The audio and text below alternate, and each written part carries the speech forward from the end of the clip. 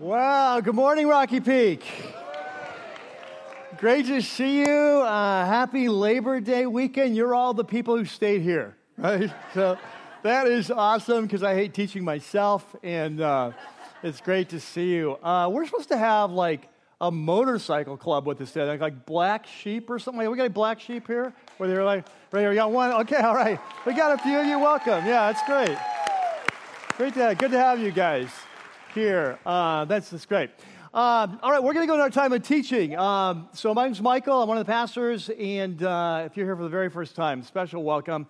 But we're going to go to the time of teaching. Usually lasts 2 or 3 hours. So you're going to need an insert like to help you follow along. So inside your program is green and white insert, and we're going to jump in and continue our series. You guys ready to go? Yeah. All right, let's pray. God, we're just excited to be here. We're excited about your calling on our lives, what it means to be a follower of Jesus, and what happens to us when we come to Jesus, the transformation we go through, the transfer we move from one kingdom to another kingdom, and all the different dynamics that release us. And so we pray today as we talk about spiritual warfare, that you would be meeting us in powerful ways and opening our eyes to perhaps realities that we've either never seen or seen but forgotten, that help us know what the next step is in our walk with you. And so we pray this in your name. Amen. Well, today we're continuing this series that we've been in now for the last couple of months called Sent, Piercing the Darkness. And for those of you who are new, this is actually the fourth mini-series in a longer-running series. Think of it like the fourth season of a longer-running TV drama that's called Sent. And Sent is a study of one of the most important books in the Bible. It's in the New Testament. It's called the book of Acts. And what Acts does is it documents, kind of describes the rise and the rapid growth of the early movement of Jesus from his resurrection over the next 30 years as the message of Jesus spreads across the Roman Empire. And in this current series, we're watching as one of the key leaders of the early movement, a man named Paul, has recruited a small team, and they have been going into the area around the Aegean Sea, so like modern-day Turkey, Greece, sharing the message of Jesus where it's never gone before. So last week, we watched as he finished what we call his second missionary tour, second Jesus-sharing tour. They returned home to Antioch, which was his home city, in Syria, and then he launched off with his third Jesus-sharing expedition. And so just to get oriented, let's take a look at the map.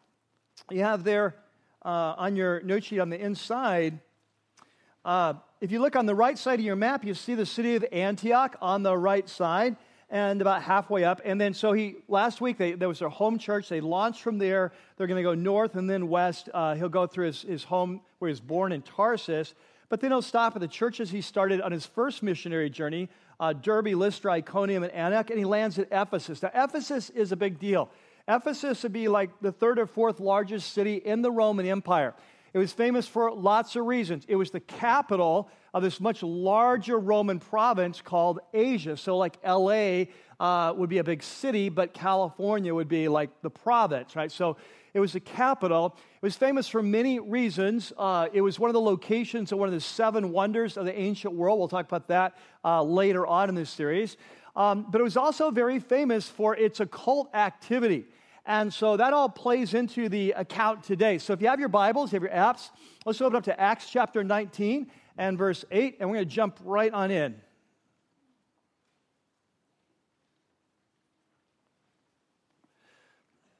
So in verse 8, 19:8, Paul enters the synagogue, and this is what he does in every city we've seen. He starts his ministry, if there's a synagogue there, with Jewish people and Gentile God-fearers.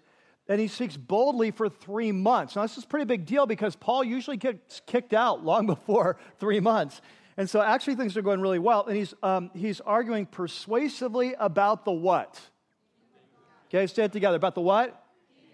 Yeah, then this is important because the prophets of Israel, as you know, had predicted that one day that God would return to his people, kind of forgive their sins, pour out his spirit. A great king would arise, messianic king, that would kind of turn all wrongs to right, bring all of the kind of new heavens, new earth in. We call it the kingdom of God. And what the early church believed is that through the life, death, and resurrection of Jesus, the launching of that kingdom had started. And so this was Paul's argument. He's sharing it with them there for 3 months. But after 3 months, it says some of them became obstinate and they refused to believe and they publicly maligned the way. Now I want to highlight 2 things. Number one, remember the early movement of Jesus in Acts is called the Way, okay? So that's that. But I want to call your attention. If you write in your Bibles or you make notes in your app or whatever, I would highlight or circle that where they refuse to believe. And I want to talk about that just for a minute because it's very important. In the Greek, it actually doesn't say they refuse to believe. What it actually says is they hardened themselves. Now, if you're a longtime Christ follower, you may be familiar with this. That many times, especially in the Old Testament, this phrase of people hardening their hearts happens, right? And so this is a very important spiritual concept. I call it the dimmer switch principle. Those of you who've been here at Rocky Peak for a long time, about every 3 or 4 months, I pull this out because it's so important. I think if I only had one spiritual principle of life, this might be it. And so I just want to highlight it real quickly. And basically how this works is that what the Bible says is that when God reveals spiritual truth to us, it's like he's turning on a light. And when he opens our eyes to new truth, we have either one of two reactions. We move towards the light and embrace the light. And if so, the closer we get to the light, the more light we have.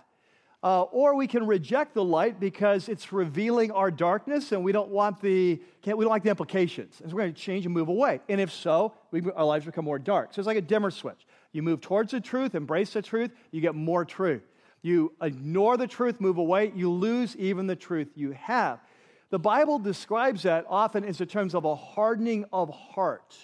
In other words, instead of having a soft heart towards God, if you resist the truth long enough, your heart hardens till you lose the capacity, the sensitivity to respond. And so that's what's going on here, is that Paul has been sharing for 3 months the message of Jesus and making his case, but they're becoming more and more resistant. They're hardening their hearts. And here's what happens. When we harden our heart long enough, we lose our capacity to see or respond to the truth. So it's a very dangerous thing that happens. We lose our ability to repent. We lose our ability to respond to things that used to bother us, don't even. So for example, just real practically here, let's say that you're married, you're a Christian husband, and you are harsh. You're harsh with your wife, and the Holy Spirit is enlightening you to that. You have a choice either to move towards it, embrace that truth, and change, or to put up your defenses and say, I don't want to hear that truth, and move away. If you ignore the truth, you will become more harsh, and your harshness will bother you less. See how that works? So this is, and it doesn't matter what the issue is. Now, the reason I bring that up is it's going to become very important later on today, all right? So anyway, that's what's going on. And so, anyway, so I'm in chapter 17. That's not going to work. Okay, back in chapter 19. So they're publicly maligning the way. So Paul leaves them, and he's going to do something very creative. We've never seen him do this. He's going to rent out some public space. Now, often today, when a new church starts, you can't afford your own building, you rent out public space. That's what he does. He rents out a lecture hall of a man named Tyrannus. Now, you've heard of the dinosaur. No, it's not. No, yeah, Tyrannus. So this is in the ancient world, the workday would start early, with the dawn or whatever, so maybe start at 6. You work till about 11 in the morning, take a long lunch break, and an early afternoon, like siesta break. And so what we believe happened is very likely he rented out this hall in the middle of the day, maybe evenings, and he could teach there. And so it says that he took the disciples, the Jesus followers, the new ones, and they had discussions daily in this lecture hall of Tyrannus. And so this went on for 2 years. So he's been there for 2 years and 3 months. We know that eventually he's going to be there almost 3 years. And so, catch this, all the Jews and the Greeks who lived in the province of Asia heard the word of the Lord. So this is really sort of the high watermark for the ministry of Paul in the book of Acts. He spends longer than any other time, almost 3 years, in Ephesus, much longer than any other place. Closest would be Corinth, 2 years. And Ephesus becomes like a spiritual airline hub. You know how a hub works? Like if you fly Delta, you fly through, Atlanta, right. And so everything, you go into Atlanta, and then you hub out from there. In the same way that here, like Ephesus became this spiritual hub. And from there, the message of Jesus not only spread to Ephesus, fourth largest city in the Roman Empire, but it spread out to the surrounding area, the California, if you will, the province of Asia. And that would very likely, we don't know for sure, but very likely would take in churches like Colossae, like the church of Colossians, we'll talk about that later, It would take in maybe the churches of Revelation 2 and 3, where Jesus sends the letters to the 7 churches, Smyrna, Pergamum, Thyatira. Very likely they started during this time. So very effective ministry. Now, one of the reasons it was so effective is God was pouring out His Spirit in very supernatural ways and doing a ton of amazing miracles through Paul. Not just your normal, typical miracle, but in the Greek it says the more than normal miracles. And so you say, well, what's like more than normal? Well, Luke gives us an example that Paul was working as a tent maker, right? So he would have his sweat cloths. There's actually terms for this in the Greek. His sweat cloths, his headbands, apron, when he's working on these huge tents. Remember, not Coleman, but like Bedouin. So leather tents. And so some people, like the miracles Paul was doing were so amazing, they were just trying to get a piece of his clothes or his apron or his handkerchiefs and take them to sick people, and they're actually getting healed. And even demon-possessed people are getting freed up. And so there's some exorcists in town who, this is big business, right? They're thinking like, hey, maybe we can get in on this. So in the ancient world, demonic activity was very obvious and common. You see this much in the third world today. If you do like global ministries or something like that. Here in the Western society, Satan has taken, for the most part, a different strategy, though you see this from time to time. But in Western, like the third world today, you see a lot of very obviously demonic things. And first century was like that.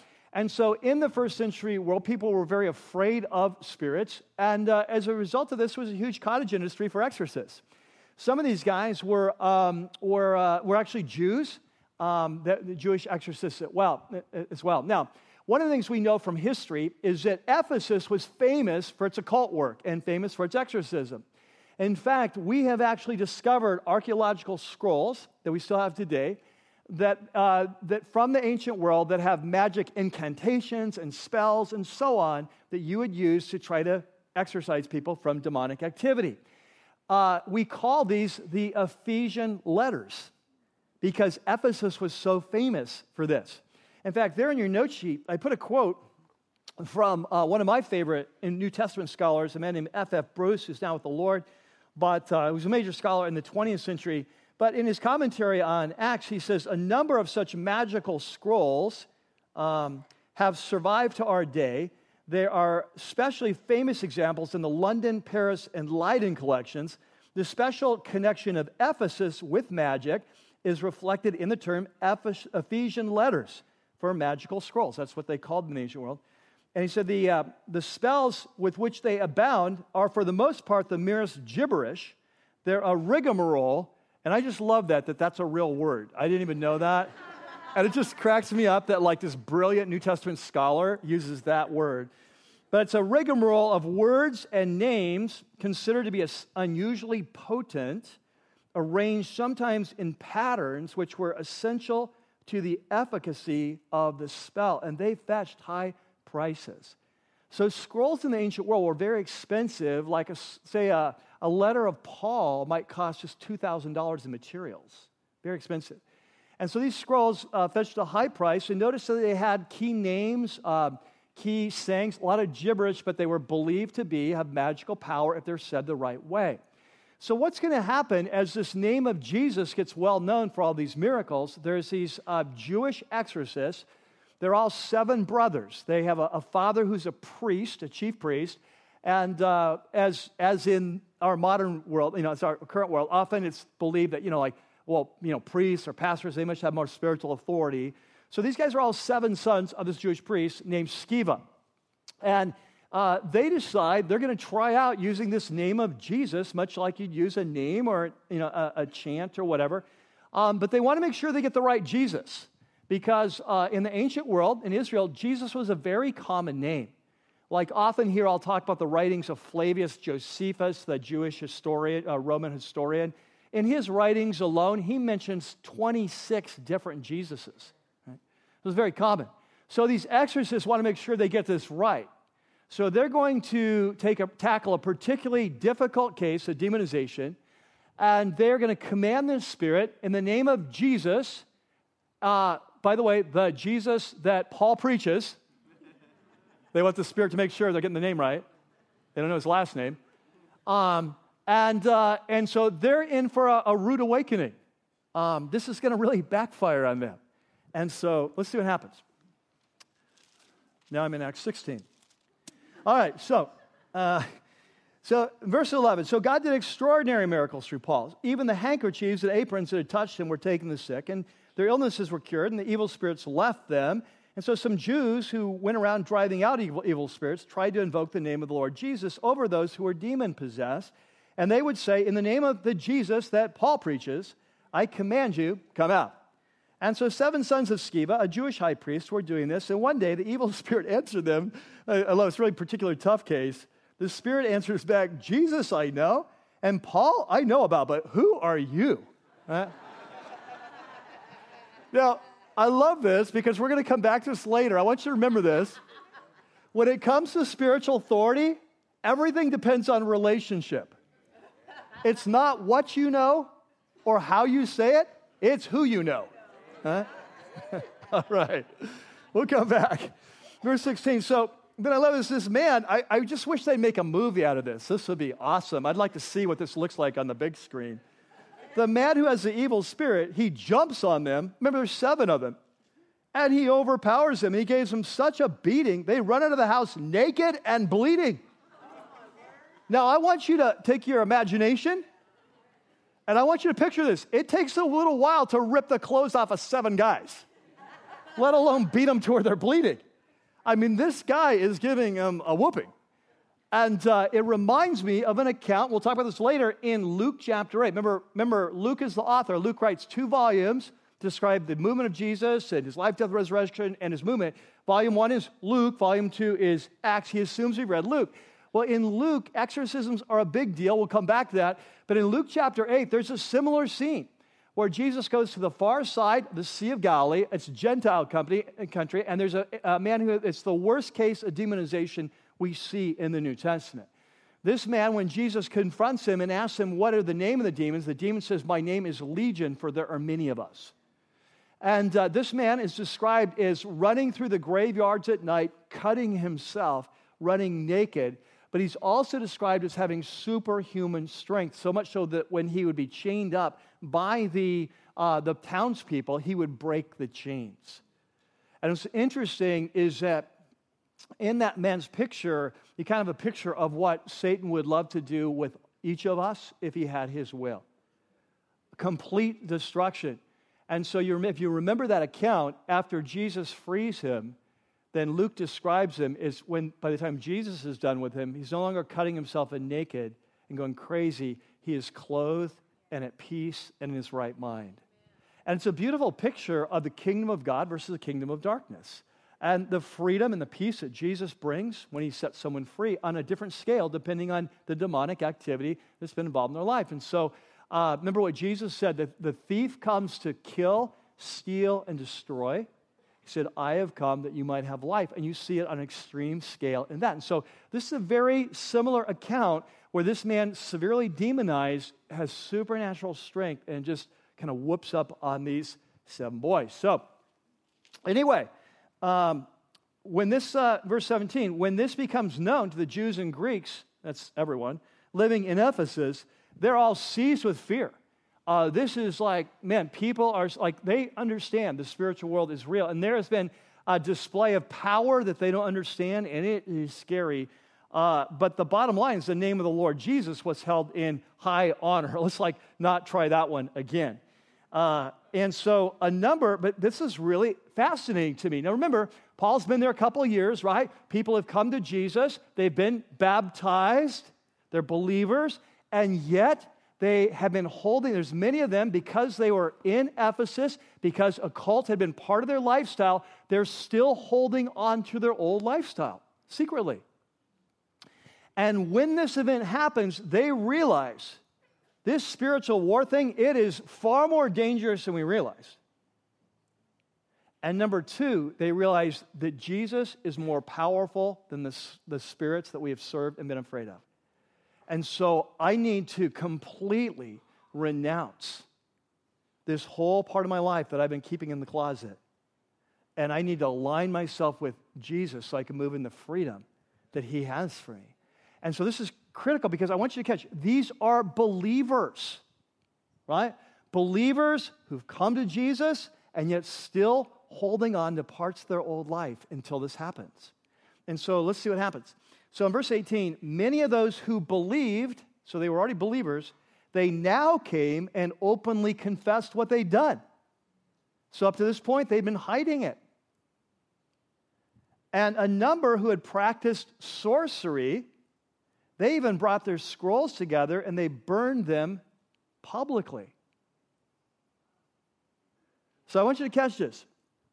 This will become important later. They confess publicly, stop hiding, but then they burn their scrolls. Some of you may remember this from history. There's a famous account of when the Spanish explorer Cortez arrived in Mexico, that he burned his ships. Did you remember that? And the reason he burned his ships, he's sending a message to his men, there is no going back.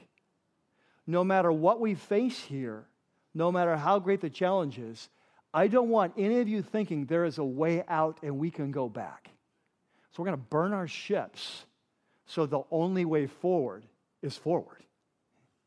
And this is what these believers are doing. They're not just confessing what they're doing, they are renouncing. And they're burning their ships. And that distinction between confessing and renouncing, we'll talk about later on today. And so a number of them who practiced sorcery, they brought their scrolls, they burned them publicly, and when they calculated the value of the scrolls, the total came to 50,000 drachmas. Now, that may not mean a lot to you, but a drachma was the value of a day laborer's work. So if you think in our terms today, what would that be? Maybe a day labor, maybe let's say call it $100 today. So 50,000 of those is $5 million. This was a huge bonfire and a huge cost of renouncing. But in this way, the word of the Lord spread widely and grew in power. So next couple weeks, we'll come back to Ephesus in a couple weeks. And as we come back, we're going to see kind of what happens next. A major event happens about at the end of almost 3 years. It's going to drive Paul out. It's an incredible event. We'll come back to that.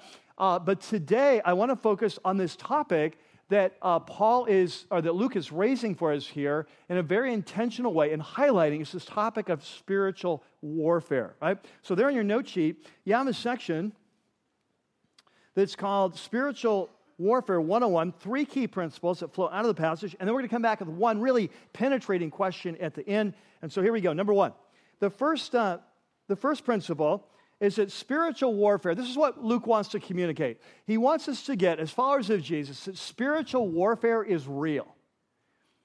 Now, we live in a culture today that is highly schizophrenic when it comes to the unseen realm.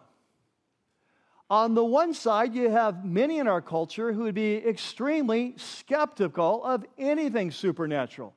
God, spirits, demons, anything that's not scientific, can't be proved, seen under a microscope is not real. And you see that very big in our culture. The weird thing in our culture is that there's a whole another part of our culture that we are running full speed ahead into anything supernatural.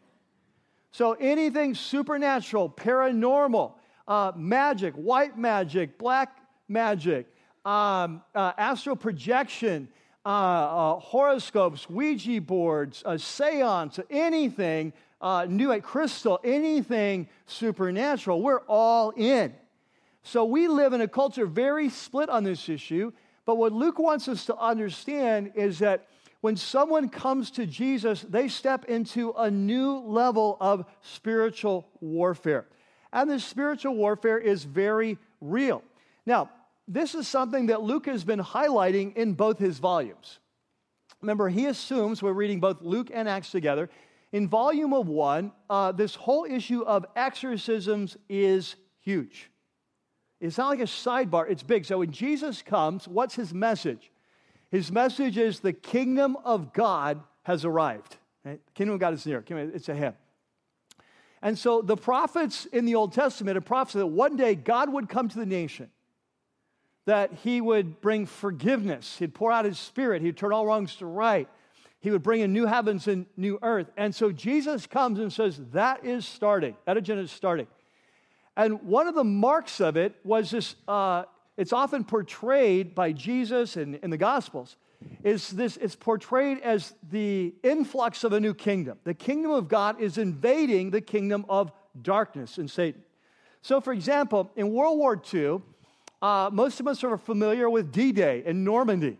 And so on D-Day, the Allied forces land at Normandy, and from there, they launch an assault on Europe controlled by Nazis. And they're taking over ground as they go. The picture the New Testament paints, it's exactly what's happening with the coming of Jesus. With the coming of Jesus, there's been a landing of the leader of the kingdom of God, and he's taking over ground. And so wherever he goes, one of the marks of that is exorcisms, not a sidebar, a major part of the story.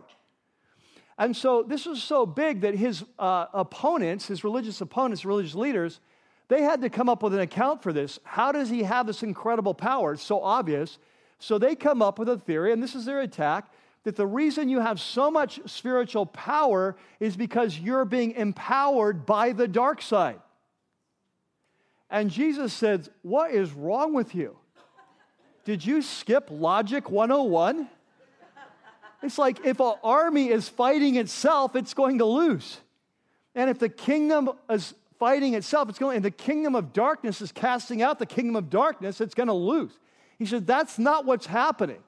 He says, what's happening, and he uses this analogy. He says, it's like if there's a strong man, and he's got his armor, and he's got his guys, and he's got this estate, and he's got all this valuable stuff on it. It's safe until a stronger man comes and defeats him and strips off his armor and then rips off his stuff.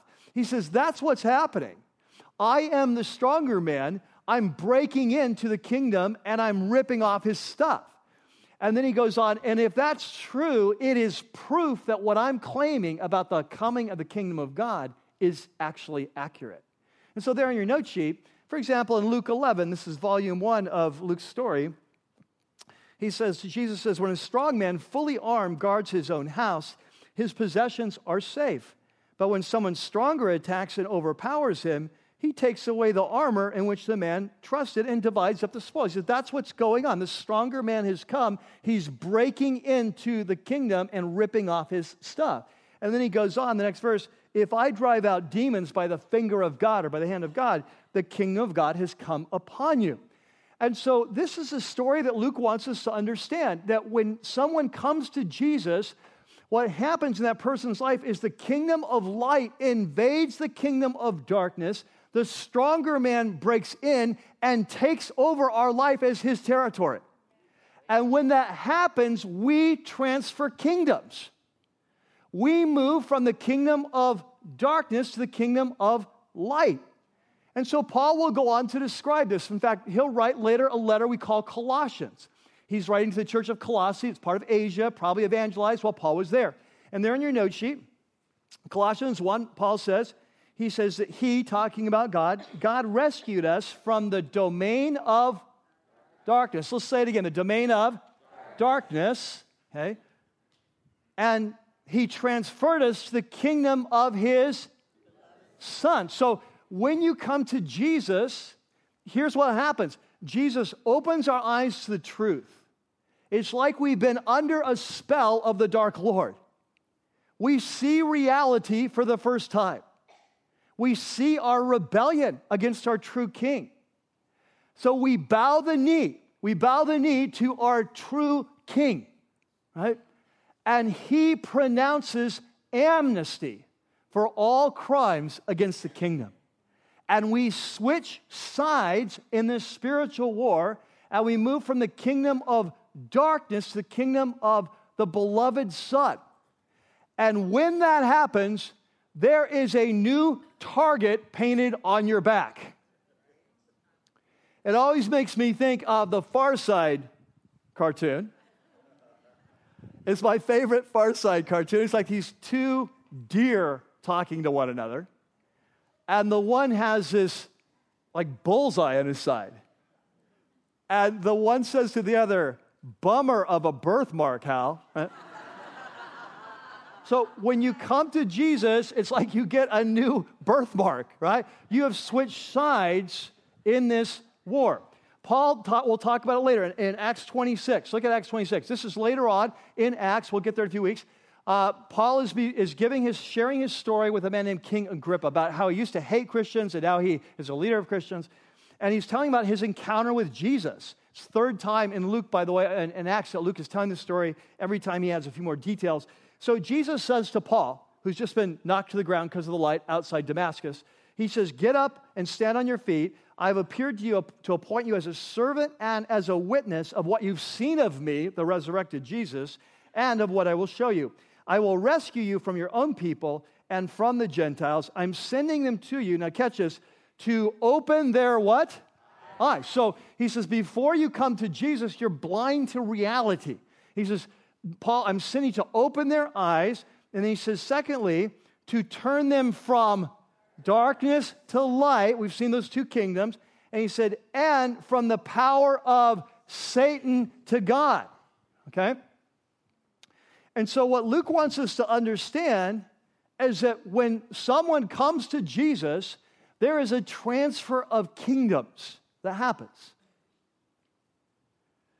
And if you were to read volume 1 of Luke, this whole clash of kingdoms is on the front burner. As we've read through Acts, it's more on the back burner. We don't see it as much. It's there, just not as much. But the reason he's bringing it up today is because in Ephesus, it's a key to the story.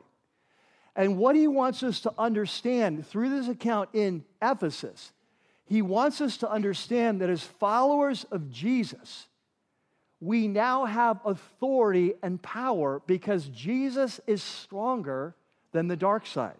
Okay? That's the point.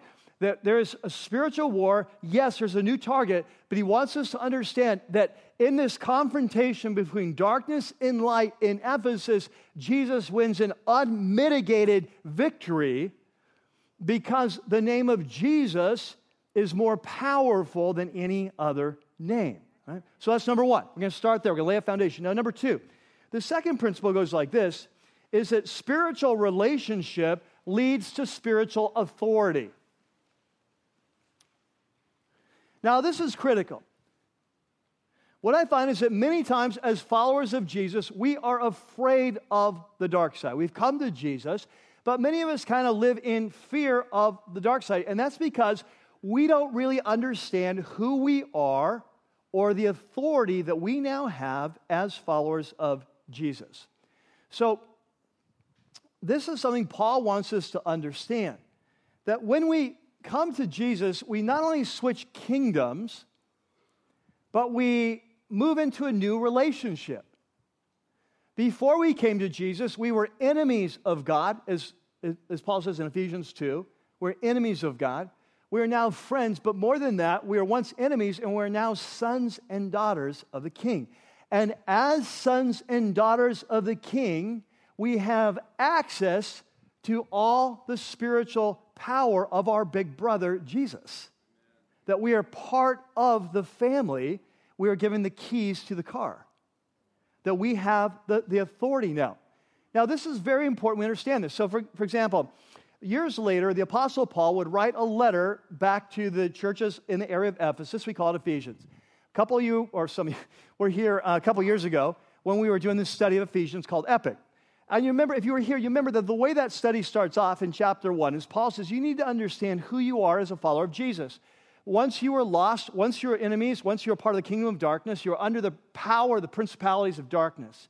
And you were like everyone else. He says, but what happened is that God chose you before time to come to Christ. And he opened your eyes to who he was. And that he not only forgave you for all crimes against the kingdom, but he adopted you into his family. And so you're now sons and daughters of the King. And as sons and daughters, he has sent the Spirit of his Son into your life, by which you cry, Abba, Father. And so you are now organically linked with Jesus through his Spirit. So we've often talked about here at Rocky Peak that kind of a modern analogy is that when you come to Jesus, you're not just forgiven, you go online with Jesus. You're networked with him. So this is why Paul will say things like that when you are baptized, you're baptized into Christ Jesus. You died with Christ. You raised with Christ. You're organically linked. Right? So that Christ lives in you. You live with him. And so Paul's shorthand for describing this organic link between believers and Jesus is his two little words, in Christ. They are two of the most important words in our Bible. That before we came to Christ, we were his enemies, but now we are in Christ. And so he'll say, in the Lord Jesus, or in Jesus Christ, or in the Lord. And it's his shorthand way of describing this big picture reality. When you came to Jesus, he comes with you. There is an organic link so that you are in him, he is in you, and therefore, because of this relationship, you have access to his power.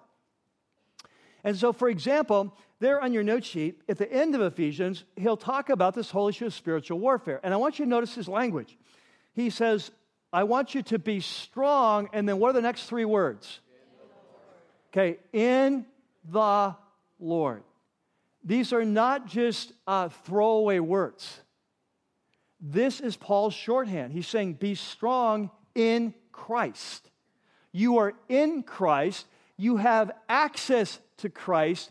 You have access to his mighty power. Now, be sure that you use it. So what he says is, be strong in the Lord and in his mighty power. But catch that, there's a choice, isn't there?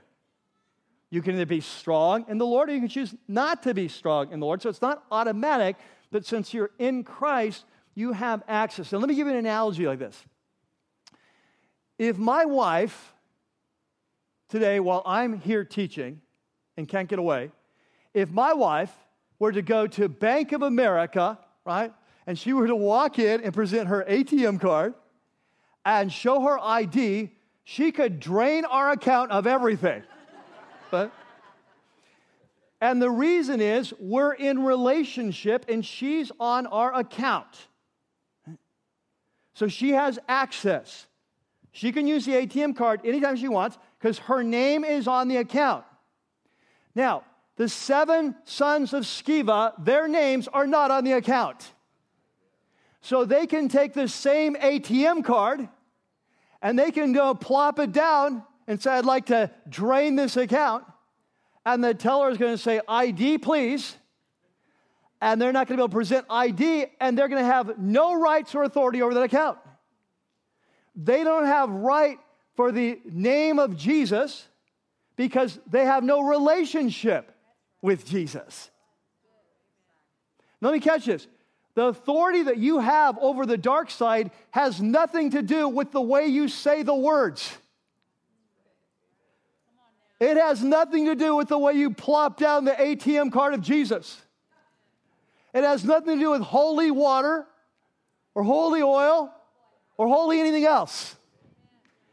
The reason you can plop down the ATM card is that you are part of the King's family. And as part of his family, you have the rights and authority of King Jesus himself to do what Jesus would do if he were in the situation. So are you clear on this? Because some of us are afraid of this. So as you see, this happens, you will see, and you'll go into your baby's room, and there's a being over the room. And you freak out. You don't need to freak out. That demon is more afraid of you than you are afraid of the demon. Now let me get a little bit more accurate. The demon is more afraid of who stands behind you. Okay? So if you are in Christ, you have authority because of relationship. The 7 sons of Sceva didn't have relationship. That's why the demon said, Jesus, I know. Paul, I know. Who are you? Your name's not on that account. You don't have the right ID. What do you think you're doing? It's ridiculous. I'm just having some fun with you.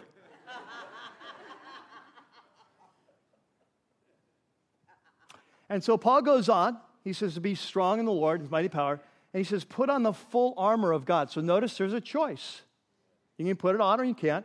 Put on the full armor of God so that you can take your stand against the devil's what?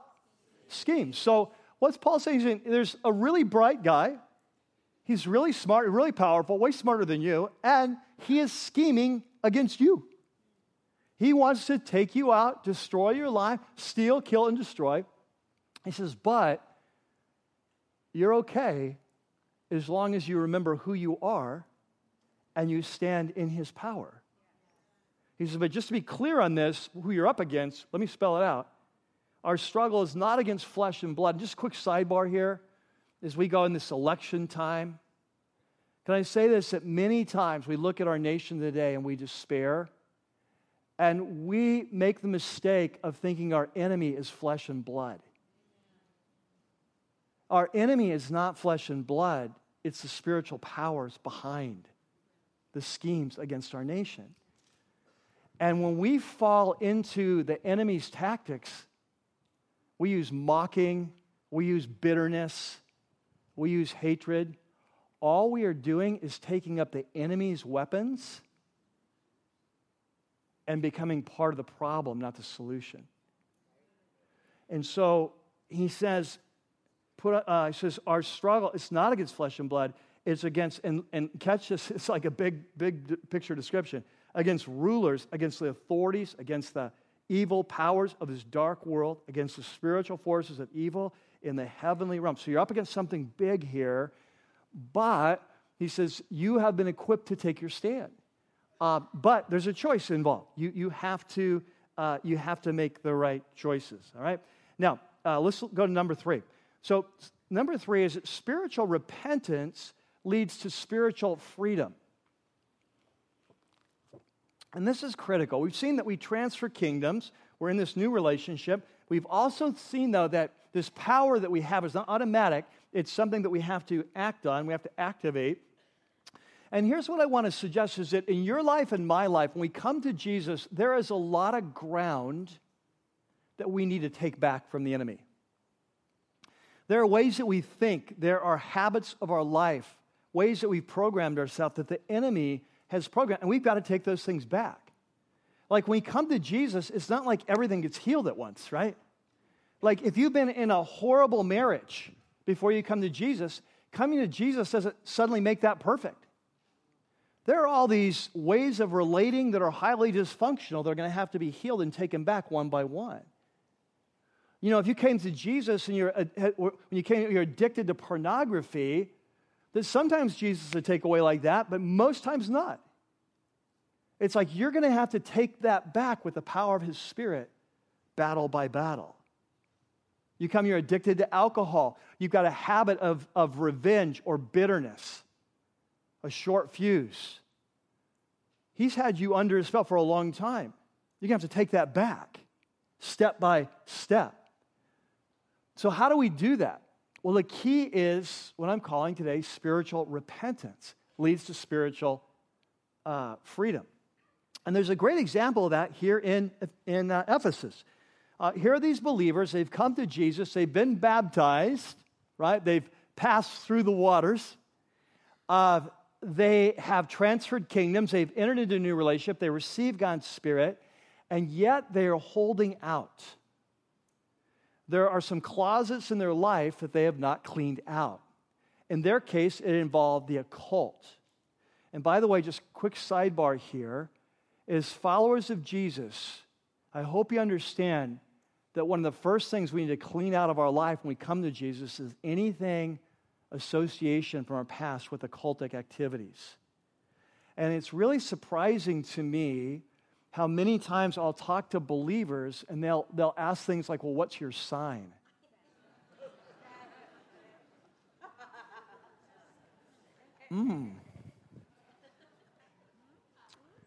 Now, here's the thing. Often, I think this is out of ignorance. That we don't really know, we don't really understand that when we participate in seances, palm readings, magic, these kinds of things, astrology, that these are direct tools of the enemy, and we're opening ourselves up for attack. And so if we want to close out the enemy, I mean, like first thing, like, no, we don't mess with that, right? And that's why these believers, once this thing with the 7 sons of Sceva, they're like, it freaked them out. It's like, oh my gosh, the power of the dark side. I need to align myself with the winning team here, and I need to do it now. So let's just say that just quick sidebar, if that happens to be your thing, that I would hope that you would just renounce that. But once they realize, so you have to say, well, why were they holding on to these old ways? Why would they come to Jesus, be baptized, transferred kingdoms, going to the school of Tyrannus every afternoon? They're learning, they're growing. But why would they keep their past involvement in magic secret? Why would they hold on to these old scrolls? And my hunch is, there could be several reasons. Sometimes it really is out of ignorance. We just don't understand the danger. I think sometimes it's out of fear. I think that chances are they were very afraid of the spirit realm and they had bought into Jesus, but what if he doesn't work? And let's just hold on to this for a rainy day. Maybe there's a time when I will need this power. I'll need this spell, and so I'm going to hold on to it. I'm not sure Jesus is powerful enough. And once the event happens, they're like, oh, he is powerful enough. I want to be on his team, but it's out of fear. I think sometimes we hold on to things out of fear. I think of the young woman or the young man. You're dating someone that they're not right for you. They're not walking with the Lord. You know that. And yet you're afraid to let go of them because you're afraid that Jesus may not provide for you the right person. And so having somebody is better than nobody. And so we hold on out of fear. Sometimes it comes to our finances, how we make them, how we spend it, how we give it. It's like, well, I know what Jesus is saying, but I'm not sure it will work. So out of fear, I'm going to hang on to my old ways. We come to Jesus and we've been sexually active and promiscuous, and it's like, well, I don't know if I'll ever get a date if I'm not sure that I'll ever, like, who could marry if I'm not willing to give it in this area. And so out of fear. So sometimes out of fear, we'll hold on to the dark side. Sometimes that's out of ignorance. Sometimes I think it's out of just a cost. Like for them, it was a financial cost. I mean, they could have put these scrolls on Craigslist and made a lot of money. And so, it's like maybe there's a cost in your life involved. Sometimes it's out of disobedience. I think that we know these things are wrong, and yet we still hold on.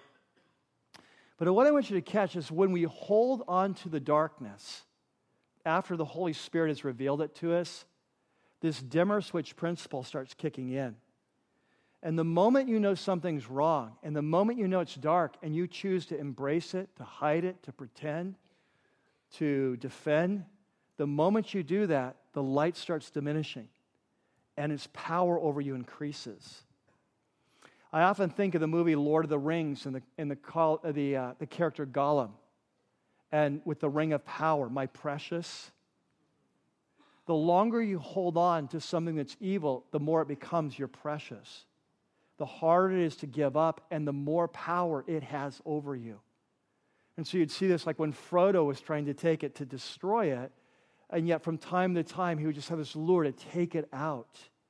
But every time he took it out and put it on, he fell more under his power. And so what did they need to do? They needed to confess and renounce. And this is what I want to talk about these two words, because I think in modern Christian circles, we talk about confessing sin. What we often mean by that is telling God, I'm sorry for doing it. And so what happens is that there's a sin in our life or an area of sin we know we shouldn't be doing. The Holy Spirit showed it, and we've done it again. And so we feel bad about it. We feel guilty, and our spirit's at unrest, and we hate that feeling, right? So we're going to go and ask God to forgive us, tell him we're sorry, so we can be back at peace. But catch this. Often, when we think of confession, we have no intention of giving that sin up. What we are doing is we're putting that ring in our pocket for a rainy day. We know that sooner or later we will come back. I can remember this in my own life. I can remember a period of my life where I was struggling with sexual sin. And there's certain vows or commitments I would make to the Lord. I'd ask him to forgive me, and I make certain vows of commitment. I will not do this again, but I knew in my heart I would. I was confessing. I was not renouncing. There's a difference between, in our language, I'm not talking about scripturally. I think scripturally to confess and renounce are the same, but the way we use the language, there's a difference between confessing and renouncing. Renouncing happens when you burn your ships. Renouncing happens when you burn your scrolls. Renouncing happens when a young man says, God, I not only ask you to forgive me for looking at pornography again, but I am going to get an accountability partner, and I'm putting software on my computer to hold me accountable to this relationship.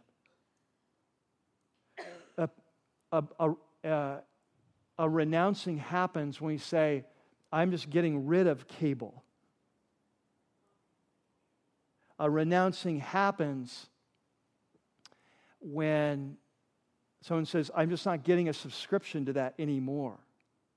A renouncing happens when a husband says, I'm putting my computer in the family room. So there's built-in accountability. Do you see the difference? One is saying, God, I'm sorry for this. The other is saying, I am sick of this, and I want to put distance between myself, and I will cut off whatever is required because I am not just confessing, I am renouncing. And so for the wife who has a problem with spending, God, I'm so sorry I overspent our budget again. Confessing. A wife who cuts up the credit cards, renouncing. The person who says, God, I'm so sorry for getting drunk again, or for using again, or if we're going to party again. That's confessing. The person says, I'm going to go to Celebrate Recovery. I'm going to bring this addiction out into the light. I'm going to confess it publicly. And I'm going to build accountability into my life. I'm going to seek healing. That is renouncing. Do you see the difference? And many times we wonder, why is there not spiritual power in my life? And the reason is because we're confessing, but we're not renouncing. We are saying, God, I'm sorry for trusting the evil spirits, but I'm holding on to my scrolls just in case. And we come to a point in our life, we renounce and we cut ties. We cut off that relationship. We stop going to that place. We set ourselves a curfew in our dating relationship. We go back to our boss and we say, you know what? I've lied to you. And I've done that for a long time. But I just want to tell you that I'm sorry. I want to change my life. I've become a Christian. This is wrong. And I want to ask you to forgive me. And I want to come clean. That's renouncing.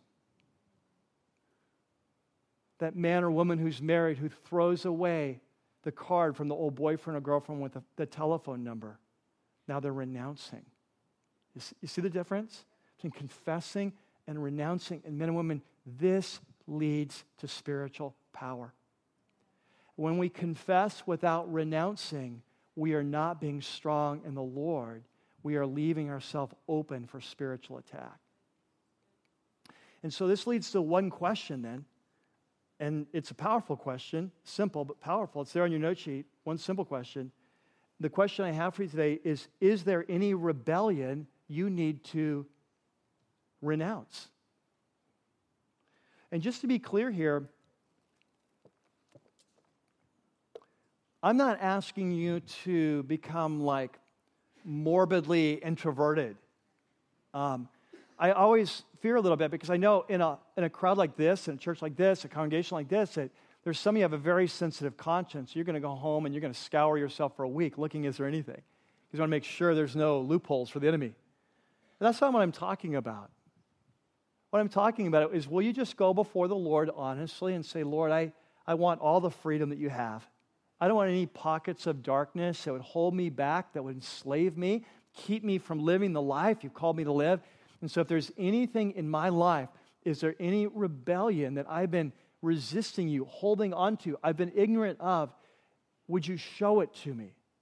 And I'm saying is that if he does, will you renounce it? Recognizing if you don't, you will go further into the darkness and even lose the level of understanding and insight and freedom you now have. Because truth rejected always leads to further enslavement.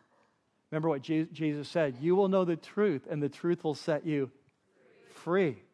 When you reject the truth, it always leads to deeper enslavement. And so what I'm asking you today as we bring this service to, and we're going to go into this time of worship. We're going to have a couple songs here, right? A couple times, because I want you to have some time to think about this. Just be with the Lord. We're going to start with the song, No Longer Slaves, which celebrates our freedom in Christ. We have passed through the waters of baptism. He has made a way. We are sons and daughters. There's freedom there. And then we're going to move into this song, Lion and the Lamb. And I want you to remember in the book of Revelation what John writes when he talks about our accuser of the brother and how we win. He says, we overcome him by the word of our testimony and by the blood of the Lamb. And because we do not love our lives even to death, we renounce the dark side. And so I'm going to invite you to stand with me. I'm going to pray us in. We'll be taking the offering during this first song, but I just want to give some time to reflect, to listen, to renounce. I want to encourage you, if there's something in your life you need to renounce, I want to really encourage you, maybe this week, you get together with maybe a close friend or two, maybe it's a life group, some people in your life that you can trust. James says, confess your sins one to another, pray for one to be healed. It's an awesome step of renouncing. All right, let's pray. God, we just come before you as your church. And today, Lord, we want to stand with you in the kingdom of light. We want to renounce the kingdom of darkness. We want to renounce those rooms in our life that we have kept hidden. And God, we want to come before you today and say that we know that you are more powerful, that you love us, that you lead to life, that the enemy wants to kill, steal, and destroy. So we want to stand with you because we want all the freedom that you have coming. And so, God, we pray you teach us how to be strong in you and the power of your might. And we pray this in Jesus' name. Amen. And do you know whose you are? Yes. You stand in him. You are in Christ.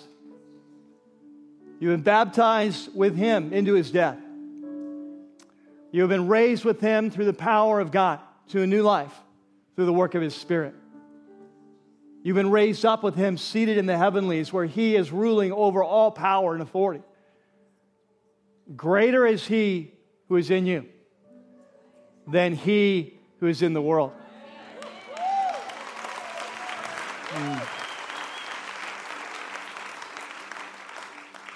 You know, as he wraps up his little letter of 1 John, the Apostle John says, the one who is born of God does not continue to sin, because the one who has been born of God protects him, and the evil one cannot touch him.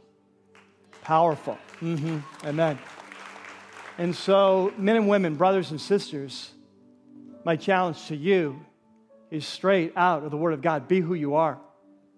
Be strong in the Lord and in his mighty power. There is an enemy who hates you, is scheming, powerful, bright, brilliant, long-lasting, been studying us forever. He's out to destroy you, destroy your marriage, your career, your life with Jesus, your parenting, your dating, to do damage in every area of your life.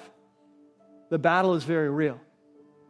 But the Lion, the tribe of Judah, lives in you. And he has power. And he has given you his ATM card. And you have access to all his mighty power.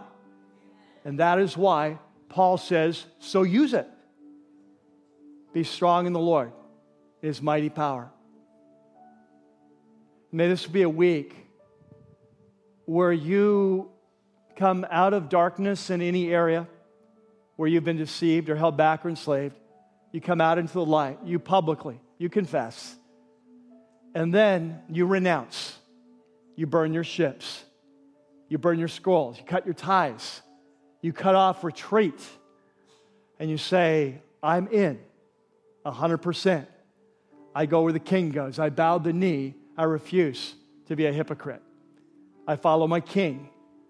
And he speaks in my life. And where he leads, I'll follow. And as you do that, with every step of new obedience, it will move to new freedom, a new power, a new impact. And it will change not only your life, but the lives around you that he's chosen you to change. So may this week you be strong in the Lord and in his mighty power. And I'll see you next week. God bless you.